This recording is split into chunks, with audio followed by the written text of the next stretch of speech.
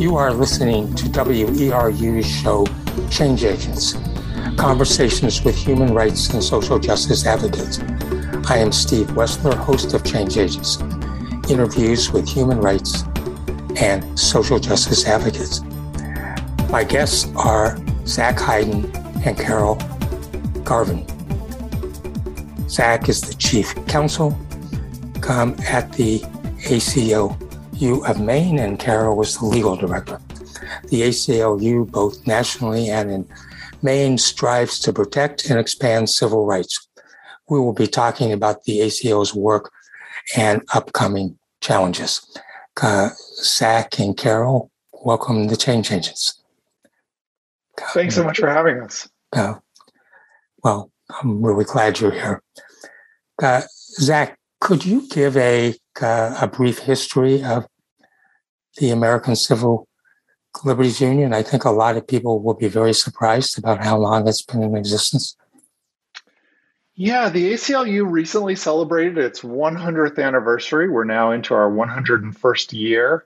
And we were founded as an organization, as the National Civil Liberties Bureau first, and then changed to the American Civil Liberties Union in the early 1920s, at a time when dissent in this country, criticizing the government, criticizing the economic structures, criticizing decisions about whether or not to go to war, could land somebody in prison.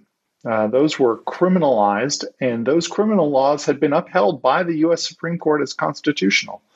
So what really was the original motivation for the people that founded the ACLU was the idea that the government should not be able to punish people for their ideas or the things that they say, and that criticizing the government and government policies is a vital part of living in a democracy. And really all the work that we've done as an organization since then, fighting for criminal justice rights, fighting against discrimination against people of color and LGBT Americans and women, all has its origins in that original idea, right? We don't just do First Amendment work anymore, but it's still the idea that in a democracy, people get to criticize the government and they get to come together to change government practices. Thank you. I don't know why it just came into my head that in sometime in the early 1930s, my father, who was born in Manhattan, was walking in a protest. I really don't know what it was. And they got attacked by people, and he went to the American Civil Liberties Union, and they helped. And I think he maybe someday I could find some little piece of paper that says he was a member. Carol, could you describe what you do at the ACLU of Maine? And I think as we go through, we may say, just so everybody knows, that I think every state has a ACLU. Am I correct? Yeah, I think that's right. I think there's 51 a state, and as well as I think Puerto Rico has an affiliate. Is that right, Zach? Yeah, and DC. There's one in DC as well. DC, okay. Yeah, the Dakotas, I think, share one. But California has 3. So It shakes out about roughly 1 per state. Yeah. Okay. So, Carol, what are your responsibilities? So I am new to this role. So I have been with the ACLU and the legal director for about 3 months now. I'm just so excited to be here. So basically, we have a small legal department. Maine is with the 3 lawyers, Zach and I, and then we have a legal fellow who's wonderful. And so my role is really, working with those other 2 lawyers to figure out both what our priorities are in terms of what legal cases we want to pursue, doing investigations when we're considering legal action, And then, helping organize and work on the cases. So, figuring out who will handle what on a new case that we're looking at, or, drafting discovery, any part of litigation, drafting briefs and handling court conferences and all of those kinds of things. So that it's really, it's in a lot of ways traditional legal work in the sense of we're in court where, we're going to just do oral arguments and things like that, but also kind of stepping back a lot of priority setting. And so I understand that you and Zach and maybe your fellow are going to court, but there are other lawyers that join. Who are they? Yes. So both we, as the ACLU of Maine, we're pretty small. We have just the three of us. So we often cooperate with outside counsel in a lot of our cases. And then we also have within the ACLU two other lawyers who focus on policy work. So those are our policy counsel. And so while we're kind of the litigation court lawyers, there's also a branch that focuses on legislative advocacy work. And so we work together with them as much as we can. And do the lawyers who come in and take a case or part of a case, are they paid for that? So generally what we have done, and Zach can certainly jump in because he's been with the ACLU much longer than me, but usually what we do is we cooperate with them. So we're co-counsel on the case with those lawyers. And then if we are able to get attorney fees, then often they have donated the portion of those fees to the ACLU as a donation just to support our other work. So that's often what has happened in the past. Yeah, and just to build on that, I think, as you know, Steve, from legal practice, there is a rule where lawyers are supposed to perform some amount of pro bono work that is in the public interest, that is done particularly for the benefit of people who are low income. And I think a lot of the lawyers who work with us on cases see that as a way of fulfilling that legal obligation that lawyers in this profession, whatever you do as your day job, have. Not all of our clients are low income, but most of them are, almost all of them. People that are in prison, or people who have been denied medical care in some ways, or people who have been victims of discrimination. So that's often, one of the motivating factors for private lawyers who, agree to work with us on cases. And we wouldn't be able, as an organization, wouldn't be able to do, even a tenth of what needs to get done without those private lawyers who volunteer so much of their time and energy and expertise. And Zach, we talked about, I think, having the same responses from talking to lawyers in often large law firms who have taken a pro bono case, whether it's from the ACLU or from some other way, where they will say, this was the most fulfilling part of my career. Yeah, I hope that is the experience of the lawyers. I think that is the experience of many of the lawyers that work with us on cases. And we and our clients are just so grateful because people are busy. Legal practice, as you well know, private lawyers are very busy. There's a lot of demands on their time and their firms and for people to take time away from that to help out with a cause where they're not going to get paid for it. They will get a lot of gratitude from us about it, but mostly what I think they get out of it is that feeling of fulfillment, that they're working to improve the lives of somebody who's really having a difficult time.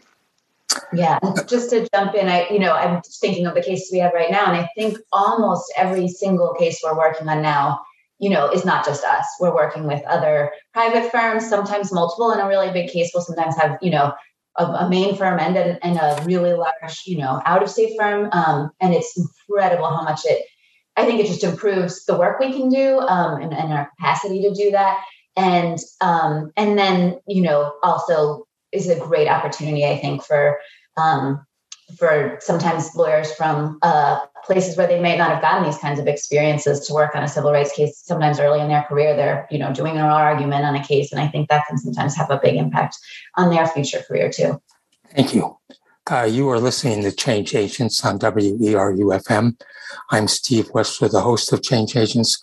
My guests are Zach Hayden, Chief Counsel of the ACLU of Maine, and her colleague, Carol Garvin, who's the legal director. The ACLU, both nationally and in Maine, strives to protect and expand civil rights. We are talking about the ACLU's current work and upcoming challenges. But actually, I want to take a step back and start with you, Carol. Well, when did you first begin advocating?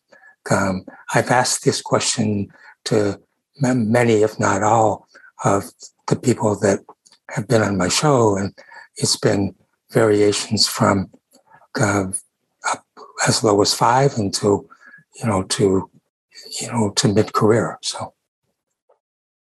Yeah, I think that's really interesting. I think the first time I remember really taking sort of an advocacy position was 5th grade. And I remember we had a unit on climate change. It was, this is in the 90s, but there was research on global warming at the time. And so I got really interested in it and kind of just thought this is a chance to go for it. So I started a club called the Environmental Club. I started recruiting people in my 5th grade class, and we raised money to plant a tree on campus on the school grounds.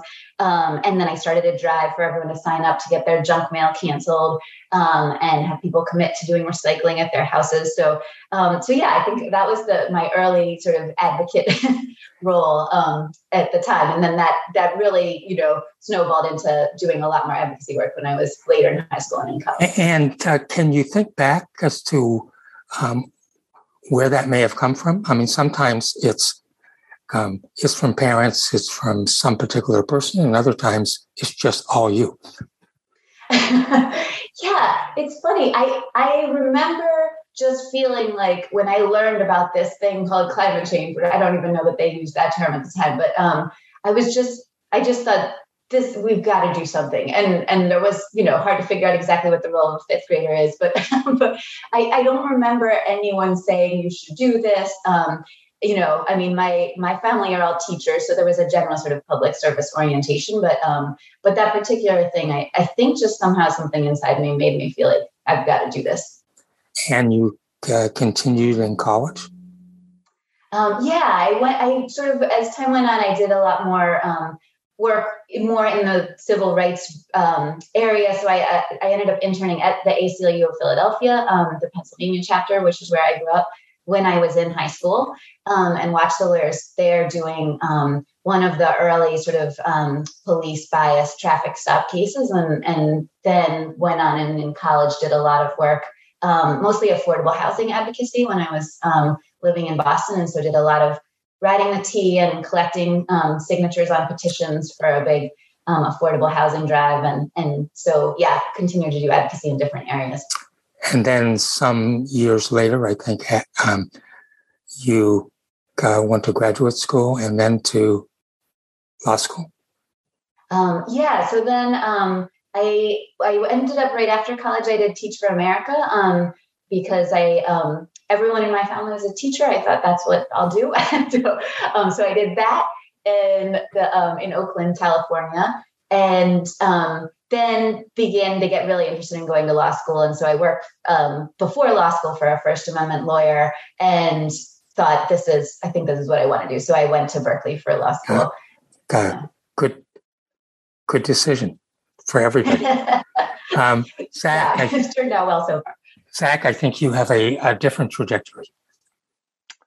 I do, but it's funny, I don't think of it very often. But when Carol talked about sort of engaging in advocacy in high school, it was before my professional advocacy work. When I was a senior in high school, I organized a protest against the war in Iraq, and this was the first war in Iraq, the 1990 war in Iraq. At the time, it was sort of a prospective war. The U.S. was debating whether to invade Iraq, Kuwait to repel Iraq, and then continue on. And I organized a protest at my high school of U.S. Military action against Iraq. And there were maybe 12 or 15 people came to protest, and then about 150 people came to counter-protest and accused us of being un-American and not supporting the troops and surrounding us. And there were news cameras, and we were interviewed. It was a big thing, but it was an important lesson because it taught me that it doesn't really, you're not going to be judged by how many people show up for your protest, right? If you feel like you're right, and it doesn't matter if you're outnumbered. Also taught me the importance of like preparing ahead of time of what you're going to say to reporters at an event like that, because I had no idea what to say. Look back at the news coverage; it wasn't my best news coverage, so that was a good experience. Well, I think then you are very much in the theme that I've been seeing, that there was something there that caused you to do that. Did you have parents who were advocates? Did you have? My father went to Berkeley in the late 60s and early 70s. He wasn't, I don't think you'd call him an activist, but he was certainly surrounded by the anti-war movement, that was going on. And I'm sure he was participated in marches. I remember him telling me about friends were having a softball game and they got tear gassed because there had been a protest nearby, and the tear gas sort of wafted over. And that was sort of the household that I grew up in, that my parents were products of the 60s.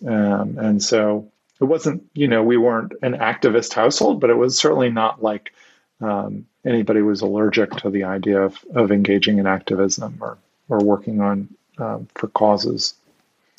Thinking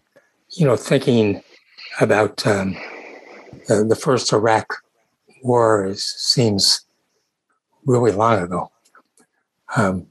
And I was upset, as you were, from the beginning. And I had for several years somehow it was called, I think, Iraqi deaths. And it just got clicked every time there was a non-civilian being killed. Yeah, I have from the second Iraq War, my wife and I were in New York City for the quite enormous march and protests that happened there before the second invasion of Iraq in 2003, was it? 2002, I guess it was spring of 2002. And I still have a picture on my bedroom wall from that march down Fifth Avenue, that I look at, every day and think about that, and how of all the work we do and all the things we do, there's nothing more damaging to civil rights and civil liberties than war. Yes.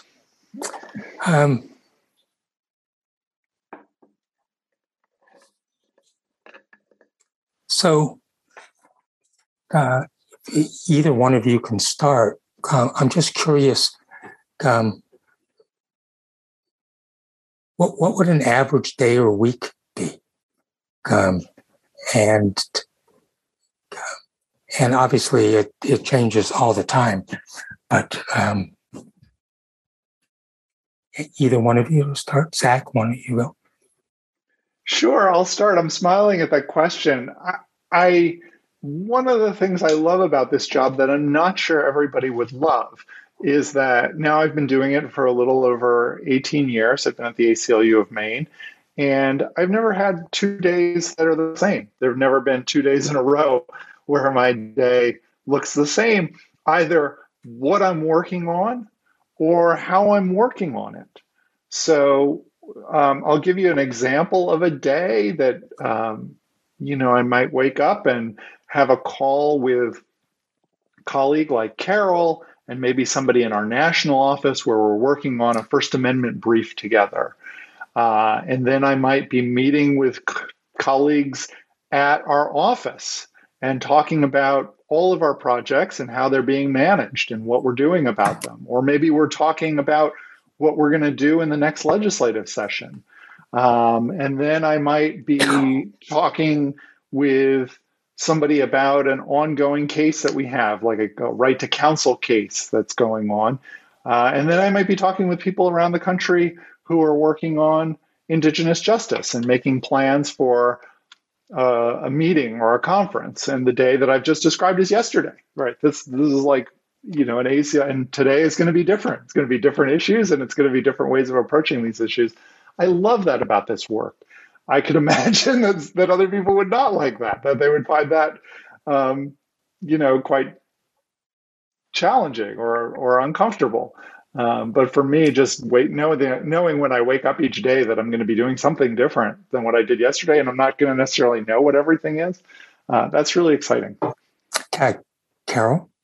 Yeah, it's funny because I've been in this job 3 months, and so I have a very vivid recollection of what my days were like in private practice, where I did mostly employment discrimination work up until about 3 months ago. And yes, definitely less regular. I much more feel like with this job, I sort of have a general idea of some things that are going to happen in a day, but then I sometimes feel like I go on a ride and I'm just like, it's out of my control where the day is going to end up.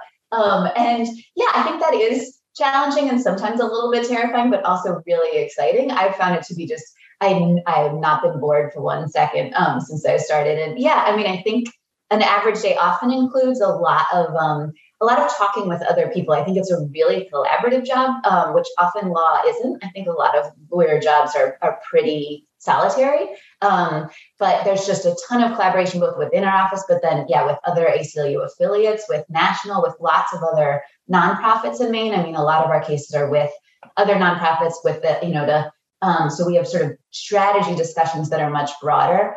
And then, there's often some solitary work of research and writing, which is one of the parts of the job I love. So there's sometimes, some more solitary, I would say more traditional lawyer work. And then there's who knows, because something will happen and derail the whole plan you thought you had for the day. So I think it is, it's different. So for either of you, do you also spend time talking to people who think or believe that their civil rights have been compromised? Yeah, we have, we have right on our website, if anyone feels like they've had a civil rights violation, you can see there's an online form. And so we definitely want to hear from people if they feel like their civil rights have been violated. And we look at those, collect all that information and look at them. And especially to sort of see patterns and sort of systemic issues that we might be able to take up. And then we follow up with people when we think there might be action that we can take, or if they have specific questions, then we'll sometimes follow up with them with phone calls or with meetings. And that, for me, at least, talking with clients or potential clients is just one of the best parts of the job, in the sense of, you're seeing in action what is happening in ways that you might be able to help. So that's a part of the job that I really love. Just to build on that, I think about, in terms of just our litigation work at the organization, obviously the organization does a lot more than just bring lawsuits, but with our litigation work, it's a rough 50-50 split. It shifts over time, but roughly 50-50 of cases that somebody contacts us and says, I think my rights are violated, or I know my rights are violated, and could you help me? We have a case we're going to be filing a brief tomorrow on behalf of a reporter who has been sued for defamation by this huge organization, national organization, and the case, we believe, is just being brought to harass this reporter and his small organization, not because of any legitimate reason. It's going to attack him for engaging in freedom of the press. So that was a case where we were like, yes, we're going to come in and help somebody who's asked us for help. But another big case that we're spending a lot of time on has to do with the right to counsel in Maine and making sure that people who are accused of crimes have lawyers and that those lawyers have all the preparation and training and resources that they need to do the job. And that was a case where we on our own as an organization were concerned about this system and then went out and talked to people around who are being impacted by those problems and said, we think what's happened to you and what's happening to people like you is unconstitutional. And do you want to work with us to try to address it, among other ways, through litigation? Well, I think we'll come back to that because I think that's a important and interesting lawsuit that you have. You are listening to Change Agents on WERU-FM. I'm Steve Wessler, the host of Change Agents. My guests are Zach Hayden, Chief Counsel of the ACLU of Maine, and her colleague, Carol Garvin, who's Legal Director. The ACLU, both nationally and in Maine, strives to protect and expand civil rights. So I think it would be to spend 5-6 minutes, maybe more, on this case that you're talking about. So, are both of you involved in this? Okay. We are. It's big enough that everyone's involved. but Zach has been living and breathing this case for a long time, so I'll let him take the lead. Yeah, we're both involved, and we have an Anahita Satuhi, our legal fellow, is involved. Our policy team is involved. Our communications director was involved. Everybody in our organization is involved in this. It's one of our biggest priorities. It's one of the biggest cases we've ever brought as an organization, and we have the help of two outstanding law firms who are donating a lot of time and energy and brilliance. Preddy Flaherty and the Goodwin Law Firm, which is an international law firm based in Boston. Do you also at times go to the ACLU national office to get help? We do. We go to I feel like I go to them a lot.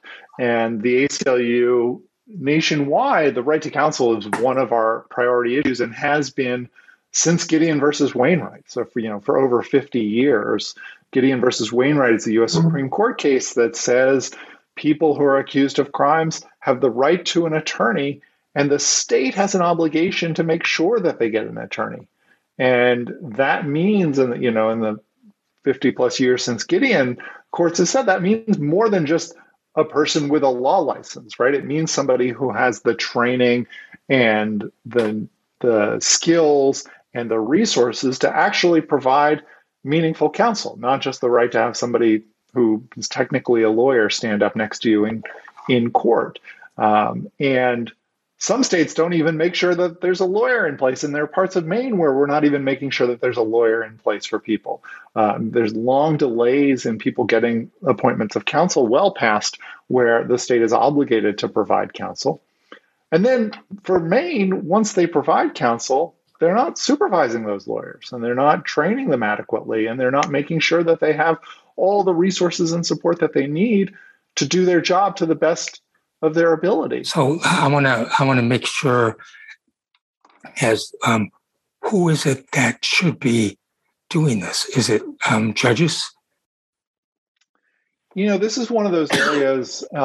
There's one of my favorite spiritual leaders, a man named Rabbi Abraham Joshua Heschel once wrote, and he wrote it in regard to racism, but I think it's true with regard to the criminal justice system too, that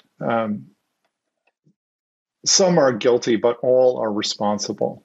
And when it comes to thinking broadly about our justice system, we're all responsible.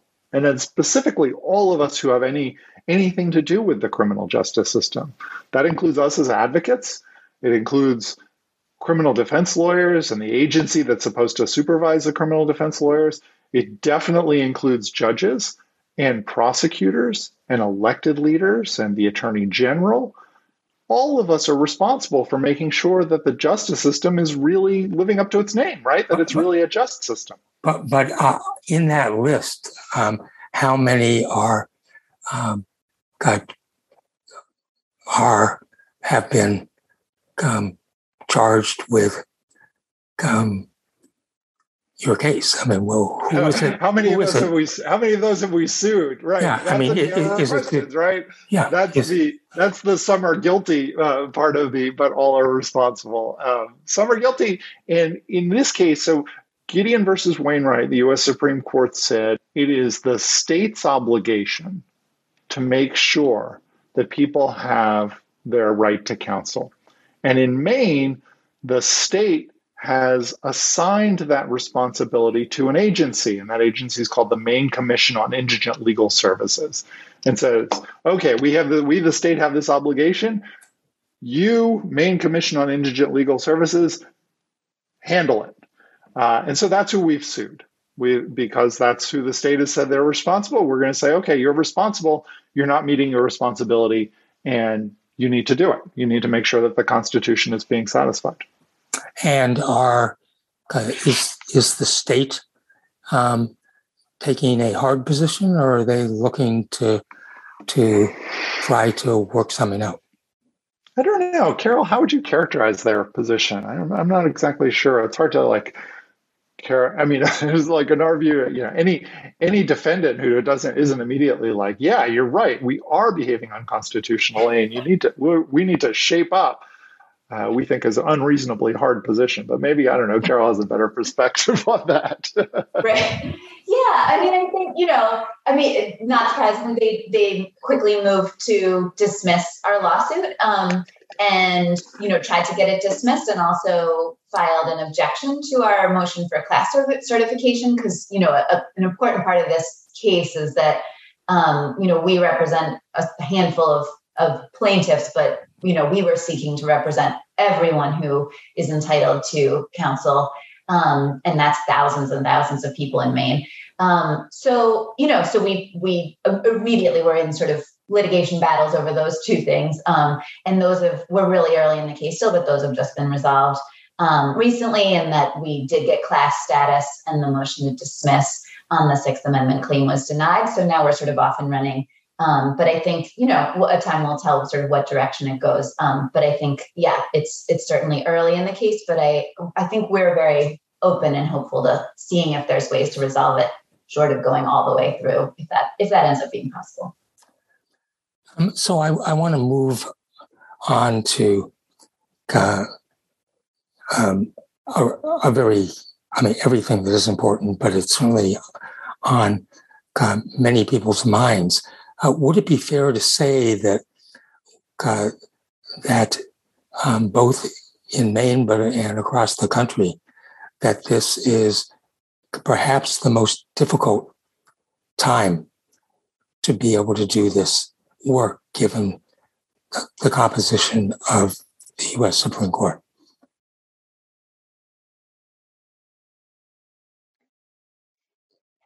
I think it's a tough time. I think maybe not the most difficult in history, but probably since I've been a lawyer, which is, a little over a decade, I think it's the toughest time. In terms of, the Supreme Court, I think we're in for a long time to come that is not going to get much easier and may get harder. So I think that's been affecting a lot of our thinking about strategy. And one thing that we've been thinking a lot about is just how important our state courts and our state constitution and our state statutory rights are, because there may be points where the federal constitution, we're just at a dead end right now. So can you explain why the state is important on this? That I think a lot of people would say, well, the Supreme Court makes the decision in every case, ultimately. So, right. Right. I think that's true. I think a lot of people think, the Supreme Court is in charge, but that's not true. They're the final arbiter on federal constitutional rights. But we have a strong state constitution, and the Supreme Court is not the final decision maker on those rights. It's our state Supreme Court, the law court, and there's also really strong law from our Supreme Court saying that even when there's a right that's somewhat similar, like let's say the Sixth Amendment, there's a Sixth Amendment, version in both the federal and the state constitutions. They might look, somewhat similar, but the state has its own obligation and its own duty to independently interpret our state constitutional rights. And so sometimes it might decide we're going to do the same thing that the federal courts have done, but often it might decide, no, Maine has different policies, different values. The origins of this right came from different places. And so we're going to interpret that differently, maybe more broadly or more protectively. Or if the Supreme Court turns one way and kind of departs from earlier precedent, maybe the Maine courts will not. Maybe they'll remain with a more robust protection. Thanks. And can you, in a sentence or two, say what the Sixth Amendment is? Sure. The Sixth Amendment has a number of rights, but including the right to counsel. And so that's the basis of the right that the case Zach was just talking about. Zach, can you think of one specific area of law that you are concerned about, particularly given the composition of the Supreme Court, and perhaps for many people that the one that would jump out would be the right to abortion? Yeah, the right to abortion, I think, is on all of our minds because the U.S. Supreme Court just decided in the Dobbs case that the federal Constitution does not protect that right. And that had been for 49 years something that we had all believed and known to be true, that the federal Constitution does, in fact, protect the right to privacy. And the right to privacy includes the right to make decisions about whether and when to become a parent. So that is obviously something that is on all our minds, and it should be. It's something that's going to be of concern. But building on what Carol was saying, the Maine Constitution is a different document than the federal Constitution. And, every state has their own constitution, and those constitutions can provide greater protection than the federal Constitution provides. They can't provide less protection, but they can provide greater protection. And is there an effort from the ACLU of Maine or other groups to try to get more protection? Yeah, there's a lot of discussion going on about that. I believe Governor Mills yesterday or the day before said that she and her office is looking at this and whether there are arguments that the Maine state constitution already protects the right to access abortion care. That is something that we as an organization have said in court a number of times, going back almost a decade, and believe that to be true, that there is protection in the Maine Constitution's liberty provision, its guarantee of safety, its protection against discrimination on behalf of people seeking their civil rights, that all of those include the right to access abortion care, and that is protected. But so I think that is a conversation now that we don't have the federal Constitution to rely on, that people are, we have a lot of very powerful statutes in Maine that protect access to abortion care, but constitutional protection is another level of protection. And for either of you, when you look nationally, do you have a number or a guess as to how many states would be able to do what Maine would do, which would require a Democratic majority in the governorship and in the state legislature? Yeah, I mean, states are looking at this both in terms of changing their laws and their constitution at the ballot box. There's a ballot initiative in Michigan. I think there's another one in West Virginia, and that's something. And then through the political channels of electing legislators and governors who are supportive of abortion rights, and then also in court of asking courts in the state Supreme Courts to interpret their constitutions to recognize a right to privacy or control over a person's decisions about pregnancy. Yeah, and just to jump in, I mean, I think we're sort of in uncharted territory in a lot of ways because I think for many decades, the Supreme Court was in the business of expanding rights. And so when it would overturn precedent, it was in favor of expanding a right that it had previously said didn't exist. And so I think this is a new world where a right that we all thought existed, they've now overturned that precedent and said it doesn't exist. And so we have a situation where, our Constitution, which, has been read to be at least as broad as the federal, well, that, does that mean it's as broad as the federal Constitution was interpreted to be, 10 years ago, 50 years ago? Or does it constrict when the federal interpretation constricts? And so we certainly think that it's at least as broad, but should be broader than this sort of new jobs world that we're in. You are listening to Change Agents on WERU-FM. I'm Steve Wessler, the host of Change Agents.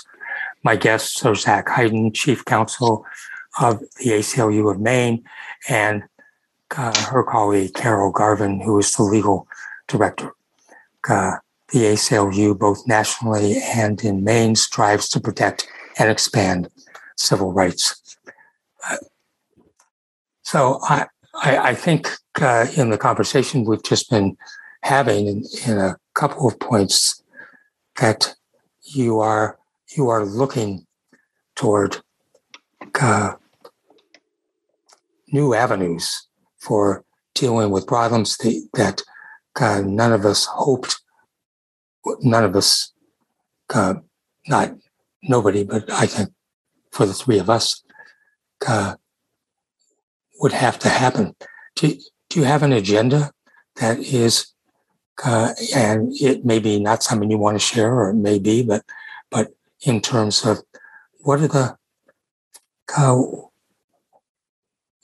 you've talked about some issues that are ongoing and really important, right to counsel being one. What else? So I think there's, I think agenda is maybe more formal than we would say for now. And it sort of changes on a weekly basis what's most critical, and I think could well change depending on how things go this November. But I think certainly some of our priority issues are racial justice and then reproductive rights, I think, could well become a major priority issue depending on what happens. That right now, as Zach said, we have statutory protections, but if those look like they're at risk, I think that will quickly become a main area that we are actively looking at ways to expand and preserve those constitutional protections that can't change with, an election. But there's all kinds of issues that come up. Right now I was working yesterday on a speedy trial issue. So this is, something that has come up, especially in the pandemic. We obviously have case backlogs in Maine, and this is true in many states, but Maine has much, much higher numbers of pending criminal cases than it did a few years ago. And so looking at the speedy trial right, which is both a constitutional right, but in some states is also a state protection. That's a new issue that hadn't been as much on our radar and that we're really actively looking at now. Thank you.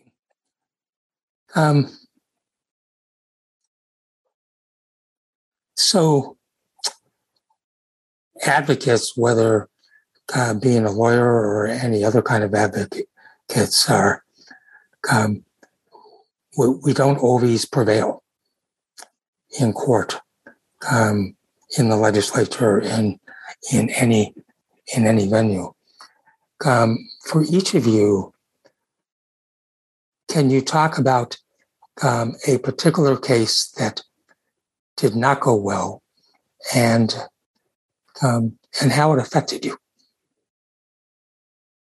And that doesn't have to be, Carol, for you when you were just here at the ACLU of Maine. It could be before that. Yeah, I mean, two come to mind that are relatively recent, and recent in the terms of the very end of this most recent U.S. Supreme Court term. And we've talked a little bit about the Dobbs decision, which is the Mississippi decision about abortion, where the U.S. Supreme Court overturned Roe versus Wade and eliminated protection for access to abortion care. That was something we saw coming, right? That was not a surprise. We knew this was a priority for the people that were deciding who was going to be sitting on the U.S. Supreme Court. If you were surprised at that point, then we heard the oral argument in December of last year when that case was argued before the U.S. Supreme Court. It was very clear from that argument in ways that, as you know, you often can't tell from an argument where the judges are. It was very clear where the judges were at that oral argument in Dobbs, and then the decision draft of the opinion was leaked months ahead of time, and then the decision came out, and I was still shocked. It was a very strange experience. Now, it wasn't a case that we worked on personally, but it was obviously an issue that we care a lot about, and an issue that we've worked on personally. And it was just amazing to me that I had this physiological response to that just devastating feeling, and I think that was felt by many people, millions of people across the country when that decision came down. It was like a physical hurt of reading that, not just an abstract disappointment or I wish it had gone differently.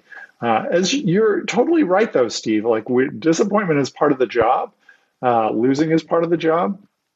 And, in those situations, I think we try to remember why we do the work and the value that we get out of doing work that feels meaningful and separate and apart from whether we've achieved a result in the individual case. The other case I was thinking of was a case about religious funding, public funding of religious schools, which was an issue. It was the first case that I worked on when I started at the Maine Civil Liberties Union in 2004. And it was long-term battle through state courts and federal courts, all the way up to the U.S. Supreme Court this year. And the U.S. Supreme Court finally decided that Maine's decision to not fund private religious school with taxpayer dollars was unconstitutional. And that was really disappointing because, it means essentially that all of us with our tax dollars are now potentially going to be funding schools that are very discriminatory against all sorts of people and ideas. And that's okay. They're allowed to be discriminatory, but we shouldn't have to pay for it. And that was a very big disappointment, the Carson versus Macon decision. Carol, can you think of a case that perhaps sticks with you? Yeah. I mean, I was thinking about this, and I think doing civil rights work, you have to get your optimism from somewhere other than winning, because it's not always going to happen on a regular basis. So I certainly remember, a case that I handled, and this is when I worked with Jeff Young several years ago. And so we did a lot of labor work for unions. And so we challenged, we had a First Amendment case challenging the then Governor LePage's decision to remove a labor history mural from a building based on complaints that it was sort of too radical. And we brought First Amendment claims, and I think from the beginning, we knew it was an uphill battle. There's been a lot of case law coming from the Supreme Court over the last couple of decades that have developed this government speech doctrine, but a limitation on bringing First Amendment claims when the speech is seen as the speech of the government. And so that was a big defense that we knew would be raised. But we felt like it was a fight we needed to fight for our clients. And so we fought in the district court and fought in the First Circuit, and we lost.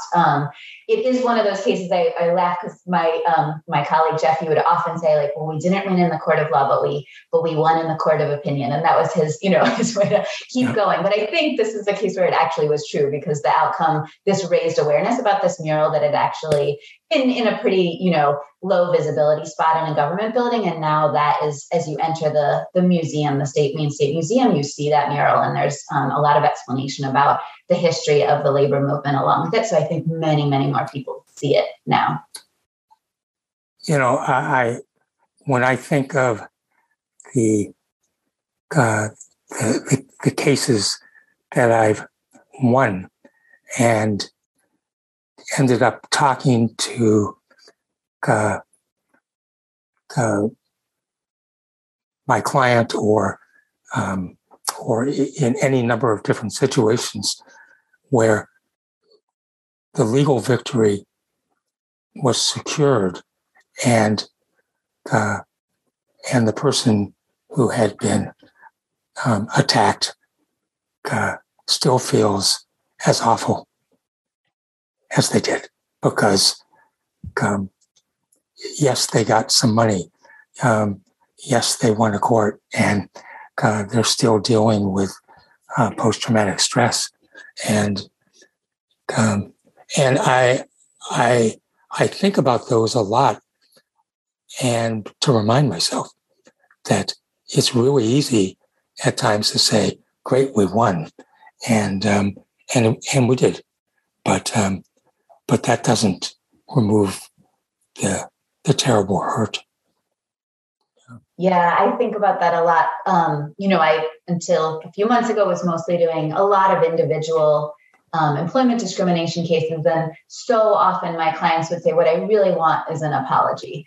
And I would say, we can get you a lot of things. I think we can get you money. We might be able to get some policy changes, but probably we are not going to be able to get you an apology. That is just one of the hardest things. And it's, that is not what the justice system can get you. There's limitations, I think, on that. Yeah. So I want to turn to, and we're coming toward the end of this, but talk about a case that